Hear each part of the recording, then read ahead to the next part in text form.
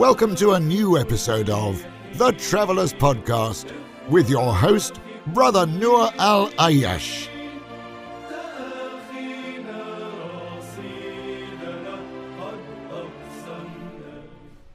Brethren, welcome to a new episode. I do apologize for the delay in this episode. Had some technical issues which are now fixed and we are good to go again. My guest today is a special one. Joining me all the way from the US, Brother Matt Parker. And we will be discussing the Lodge as a sacred place. Brother Parker is the Senior Warden of Wendell Lodge, number 565 in Wendell, North Carolina, the Chair of the Grand Lodge Committee on Public Relations, the founder of the North Carolina Masonic Research Society, and a member of the ancient and accepted Scottish Rite Southern Jurisdiction, and as well as the York Rite. Brother Parker, welcome to the Travelers Podcast. A pleasure to have you, my brother. Brother Noor, thank you for having me. This is a great honor to speak with you and the brethren. Brother Parker, I will start off by asking my first question. What makes the Lodge a sacred place, in your opinion? The Lodge is a sacred space because it is separate from the material world. It's a place of reflection and contemplation. If we look at our degrees, the one thing that strikes me is how we are prepared for our degrees. We are divested of minerals and metals, anything of a metallic kind, such as jewelry, watches, rings, anything of that nature is removed and left outside of the lodge room. And those things represent attachments to the material world. When we step into the lodge, that is a sacred space. And so, to your question, what makes the lodge a sacred space?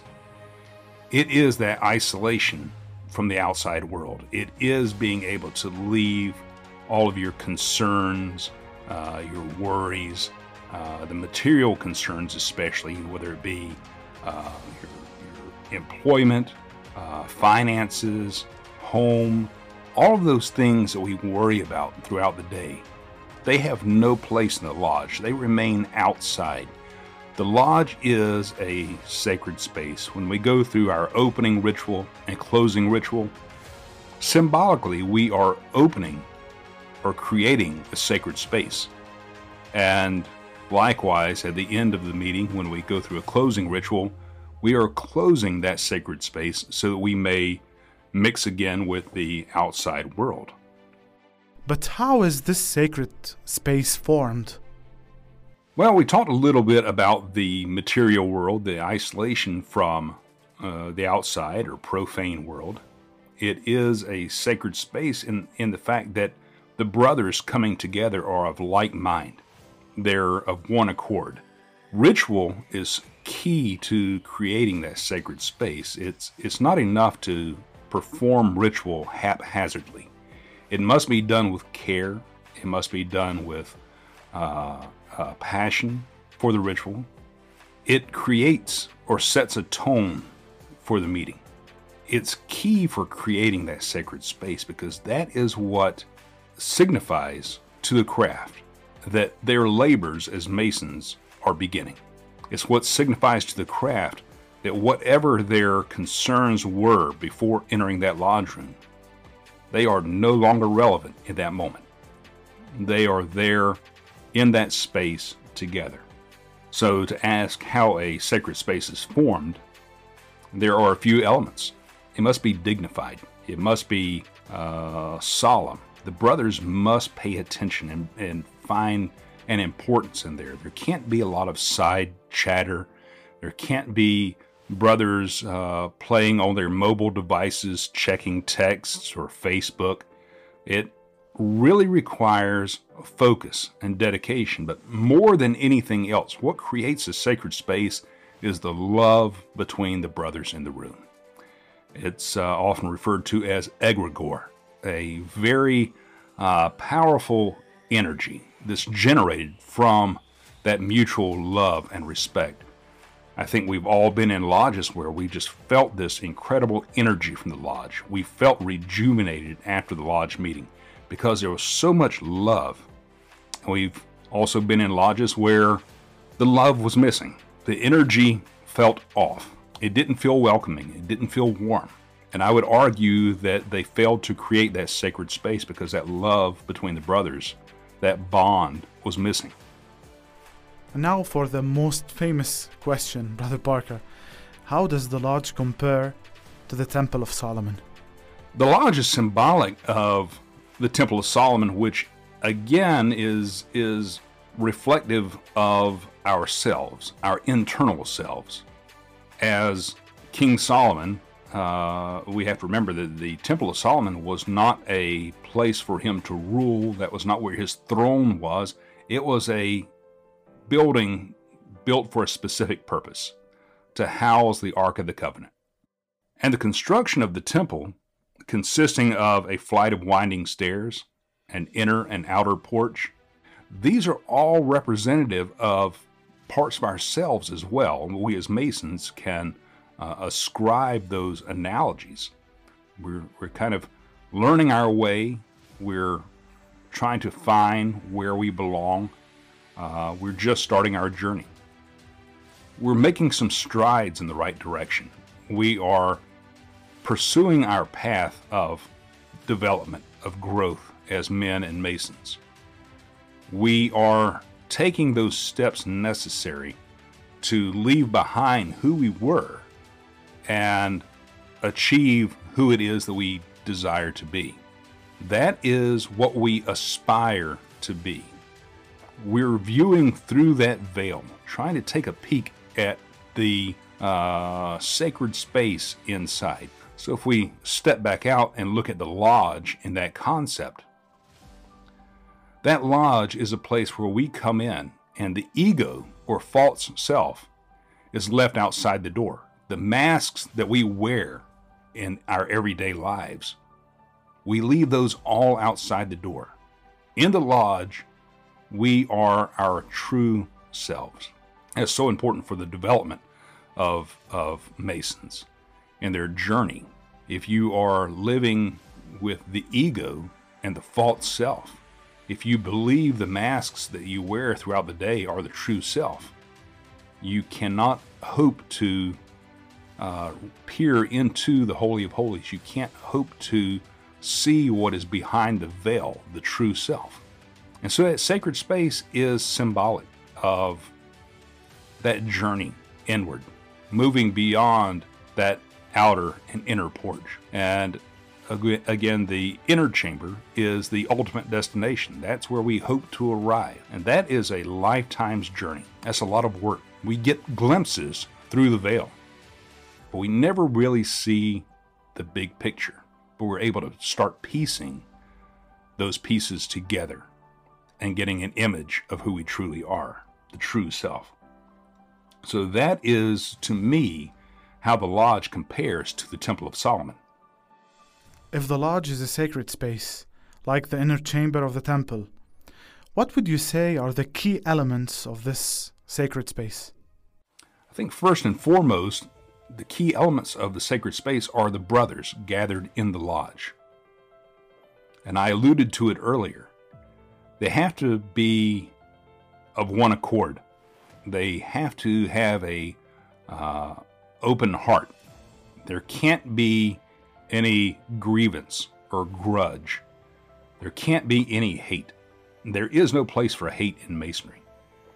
If you hate a man based on his race, religion, nationality, politics, whatever the case may be, if you hold any kind of hate or resentment towards that man based on these things, you are not a Mason.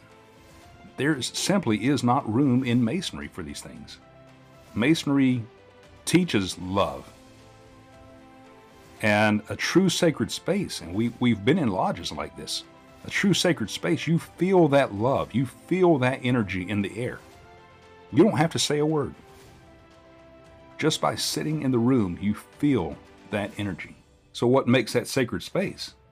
That is the decorum that I mentioned earlier, the solemnity, is brothers coming together, like-minded, with the goal of improving themselves, but at the same time supporting each other in the individual paths that we each take. So Masonry, if you think about it, it's a very strange concept. It's almost a selfish thing.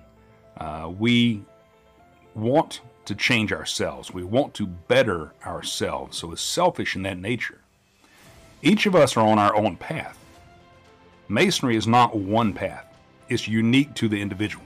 But we are there to support each other on the path that we are each individually on. That happens in a sacred space. That's a place where you realize that your path is where you need to be.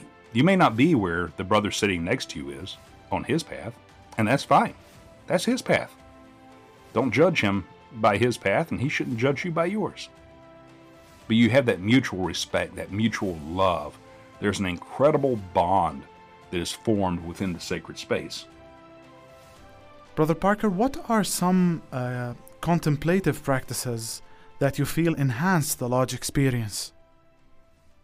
Personally, I like to start each lodge meeting with a quiet time of contemplation. Some may refer to it as meditation, and it could be meditation with some music, maybe a guided meditation with one brother leading the meditation.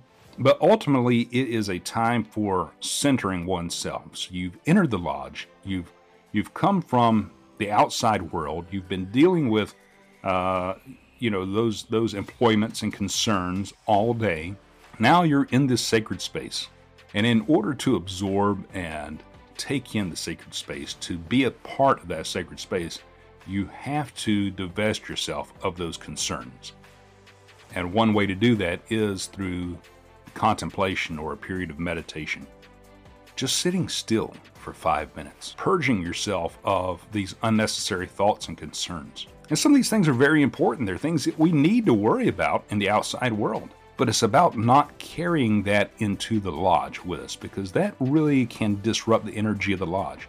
It can be a detriment to you because you focus on these concerns and you lose focus of the importance, the sanctity of the lodge. So for me, the first thing that creates a sacred space or contemplative practice in lodge is just a period of contemplation or meditation, a period of being able to reflect before you jump right into the lodge meeting. I think the second thing, contemplative practice that we can utilize in lodges is music. Music has an incredible effect on humans. It can make you happy. It can make you sad. It can make you feel nostalgic for another time. It can transport you to another place. A song may remind you of a happy memory in your life. Music, the sound, the vibrations, those are so critical to the function of the mind. We really resonate, not to make a pun there, but we really resonate with the music. It touches us on a deeper level than what the spoken word or written word can do.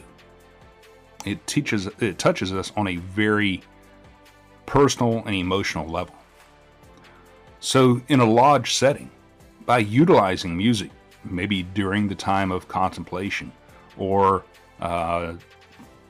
during a time of prayer, light music, or just before the opening of the lodge, just throughout the lodge meeting, that can significantly alter the feel of the lodge. It can change the landscape of the meeting. It really helps the brothers to focus. So I think that music is an important aspect, and I think that's something that we've lost in so many lodges. But I have been in some lodges where they have utilized music very successfully, and they have achieved just that effect. So it's pretty incredible. Another part of a contemplative space, I think, is lighting. If you're sitting in a lodge room with bright fluorescent bulbs, that actually affects your mood. It's not very conducive to a sacred space or a contemplative atmosphere. I would suggest playing with the lighting in the room. Tone down the lighting if possible. It's funny when the lights are lower, people tend to speak quieter. People tend to focus more. I can't explain the mechanics behind that. I don't know why the mind does that, but it does happen. And so the lighting, again, can change the mood of the lodge in a very positive way. If you're looking for the decorum, if you're looking for the solemnity that should be in lodges, start with the lighting. Start with the music. And next, I think the most key element of a contemplative lodge is to have a quality presentation. Have a speaker, whether it be a guest speaker, whether it be someone in the lodge, deliver a presentation that creates thought, that elicits emotion in the brothers. I personally like to sit in a lodge and hear a very well-written, deeply thought-out presentation. Something that stays with me after I leave the lodge. Something that I go home and meditate on. Something that causes me to think. It doesn't necessarily have to be something that I agree with, but it gives me a moment to pause and think about other perspectives and other ideas. And we as Masons, that's one thing we espouse is thought. Being able to think for oneself. Being able to do things of your own free will and accord. And that free will and accord comes from being able to use logical and rational thought. And these presentations expand our knowledge. They expand what we perceive around the world or the world around us.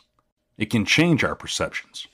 It's so critical that for lack of a better term, we call it Masonic education, but it's so critical that the information being imparted in the lodge is in some way almost transformative. It's unfortunately a lost art in Masonry. Most lodges that I visit have little or no form of education or enlightenment. Or if they do, it may be some historical presentation on something that happened in the history of Masonry or with the premier Grand Lodge of England in 1717. It may be the famous Freemason talk that we've all heard a million times. This actor was a Mason. This singer is a Mason. This politician is a Mason. We've all heard that. But at the end of the day, when I walk out of the lodge, do I feel any different for having experienced that, for knowing that? It doesn't make any difference to me. It doesn't change who I am. So I'm looking for something deeper in a lodge, and I think that is critical, and probably the most critical thing to a contemplative atmosphere and a contemplative lodge in the sacred space. For someone just beginning or unfamiliar with contemplative practices, can you speak about some practices you like to see in the lodge and how it relates to the sacred space? So, contemplative practices, that's a very large umbrella that can cover quite a few things. I spoke about meditation or contemplation, but contemplative means to think, just to think, engage in thought. And that is so critical to Masonry. We need to continue to learn. We need to continue to grow. We need to continue to have an open mind about the things around us, other ideas, other concepts. And at the end of the day, what we discover is that we are really not that different. Regardless of our relationships, regardless of our age, race, nationality, location, culture, any of that, regardless of all of that, at the end of the day, when we listen, we realize that we as humans are the same. There's a commonality that unites all of us. So that to me is contemplative. It is the art of thinking. And so someone who is unfamiliar with contemplative practices, you want to know where to start. Start by reading. And challenge yourself. Read something that you would not normally read. Read something that contradicts with your current beliefs. Doesn't mean that you have to adopt those beliefs. Doesn't mean that you have to agree. But just read it so that you understand the other point of view. That's the first step, I think, in any kind of contemplative practice. Second is just engaging in quiet thought, contemplation, meditation. Think about the conversation you've just had with a brother. Think about what you've just read. Think about what you've just experienced or heard in the lodge. Think about these things. Just engage. If you do nothing more than just take 10 minutes a day to sit in a quiet, isolated room, someplace away from everyone else, away from all the distractions, away from your phones, away from the television, away from computers, just think. And there are some things that can aid in this, and I have found very helpful. Some people like to have music, some light music, nothing too distracting. You can use incense. Smells are a great way of transporting yourself into a more relaxed, contemplative mindset. So some brothers really enjoy using incense. Personally, I use cigars. I do my best meditation when I'm enjoying a nice cigar, the aroma of the cigar, the taste of the smoke. That's what does it for me. That's just a personal choice. But try something that takes you away from the outside world. I think the reason why the smell or the olfactory sense works so well there is because a smell, just like music, can take you mentally to another place and time, or it can separate you from the outside world. So if you're sitting in a room in your home, you're used to the sounds of your home. You're used to the smells. That's your world that you are in at all times throughout your life. You're familiar with that. A little light music, that drowns out the other sounds within your house that may be of a distraction. And again, I don't understand the mechanics of it. I'm not an expert there. I just know it works. It really works. And so those are the basics. Those are the basics of contemplative practices and things that I really encourage in brothers, because they will allow you to come up with concepts and thoughts that you would have never otherwise thought of. One thing that I like to do is take the working tools of Masonry and, either looking at a picture of a working tool on my computer screen, or if I happen to have the tool like a gavel here with me, I can hold that in my hands and really focus on that working tool and think, what is that working tool really saying? What is the symbolism behind there? What does it mean to me other than just a tool for creating the perfect stone or for building a temple? What are the deeper meanings?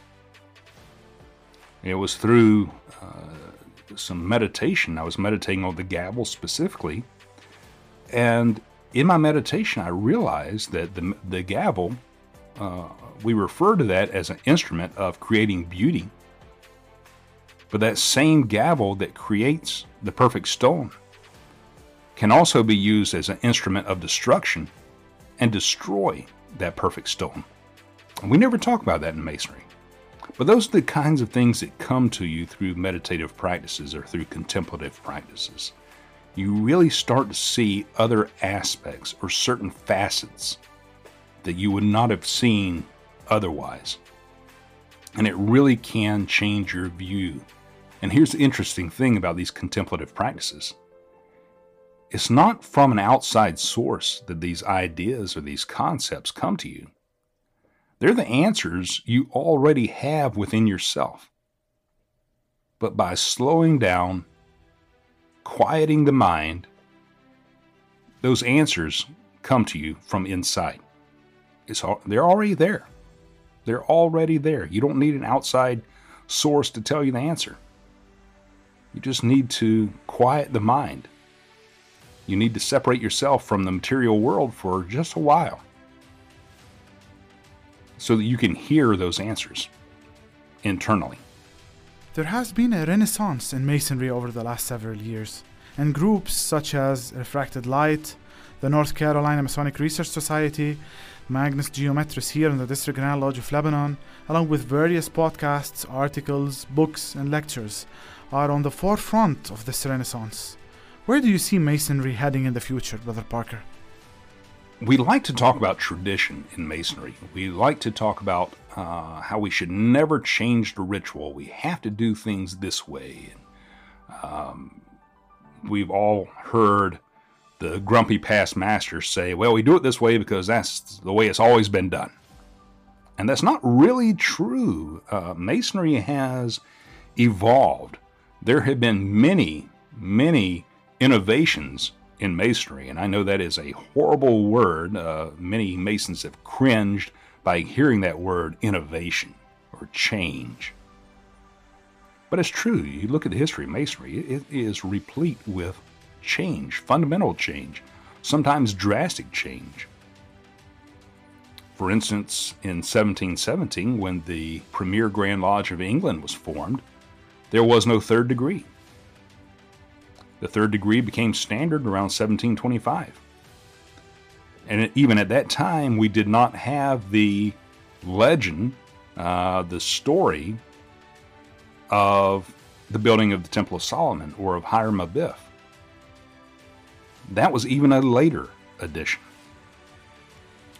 So where do I see Masonry going? I think Masonry is going to adapt to a changing world. Through this pandemic that we've experienced worldwide, I think many of us have formed bonds and relationships with men on the other side of the planet that we would have never otherwise known or spoken to. We would have remained at that perpetual distance. But that's changed. The planet is suddenly much smaller than what it was. We have connections. We form bonds and friendships. I mean, Noor, you and I, it's the same. We did not know each other a year ago. And now I communicate with you. I enjoy our conversations. And I hope that that's a lifelong friendship. I think it will be. I really think it is. And that's a testament of the power of Masonry. We find a way. In the face of adversity, Masonry is going to find a way. And it's going to become stronger because of it. I do see a time where, we return to our lodges. Lodge meetings are going to resume. But the online virtual connections, the remote connections that we have with each other, the virtual education, that is here to stay. That's not going anywhere. I've had many, many comments from brothers, not just here in the U.S., but around the world. Scotland, Canada, Australia, Lebanon, everywhere. Brothers have commented to me that they have found through these virtual presentations online, through the blogs, through the podcasts, they have found what they were looking for in their home lodges. And my answer is always the same to them. It's like, well, try to take a bit of that back to your lodge. Try to introduce that into your lodge if that's the lodge experience you're looking for. But the fact is that these virtual means of Masonic communication, they have opened eyes. They have created a conduit for many brothers to experience what they were hoping to experience in their lodge. It's also giving them an opportunity to hear other perspectives that they may not hear in their lodge or even in their Grand Lodge jurisdiction. It's really expanded and changed the way Masonry functions. I can't tell you how many friendships I have formed through this. And many of these brothers I've now had the pleasure of meeting in person. I've had the pleasure of sitting down and having a meal with these brothers, meeting their families. It's so incredible. So the days of being isolated to your local lodge or your Grand Lodge, those days are gone. And I think it's a wonderful thing. I think now we have this cross-jurisdictional communication where these ideas and concepts can be shared. And brothers are taking these ideas back to their lodges.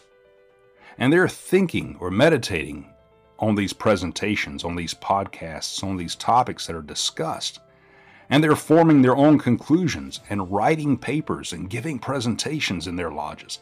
And it has really been a source of, I think, inspiration for many lodges and brothers around the world. And I don't see that going away. I think that is absolutely here to stay. And as I mentioned earlier, Masonry has been filled with changes over the centuries. Nothing has really been that consistent. And this is no different. I think this is the next step in the evolution of Masonry. And it's incredible because now, as you and I have spoken about, we form a bond and a friendship that would have otherwise not existed. And that is so key to Masonry. I mean, really, isn't that what Masonry is about? It's about that brotherly love, that bond, that friendship. And we've just found a way to expand that. So Masonry will survive and it will evolve. It will adapt. But it's incredible. It really is incredible. And, I'm looking forward to seeing what happens in the next chapter of our great fraternity. And I just know that Masonry is going to continue to change lives. It's going to continue to influence brothers. And it's going to continue for hopefully, 300 more years, a century, millennia. I hope that it just continues. We can't lose sight of our rituals. We can't lose focus on the meaning of our degrees.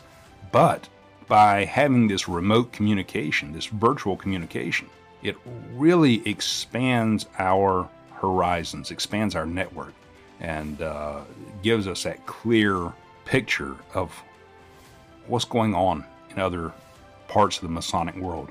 What are other ideas and concepts that you may not have otherwise been privy to? It's just an incredible time to be a Mason, and I'm very, very proud to be a part of that. Brother Parker, it has been a really interesting talk with you. I enjoyed it, and I hope everyone out there enjoyed it as well. Until our next chat, take care, and thank you for being with us. Brother, I certainly do appreciate you having me. I appreciate this time. And again, I look forward to speaking to you more in the future. And if I can ever do anything for you, please do not hesitate to reach out to me. Thank you, brethren. That's about it for this episode. Until future episodes, stay safe and God bless. The Travelers Podcast.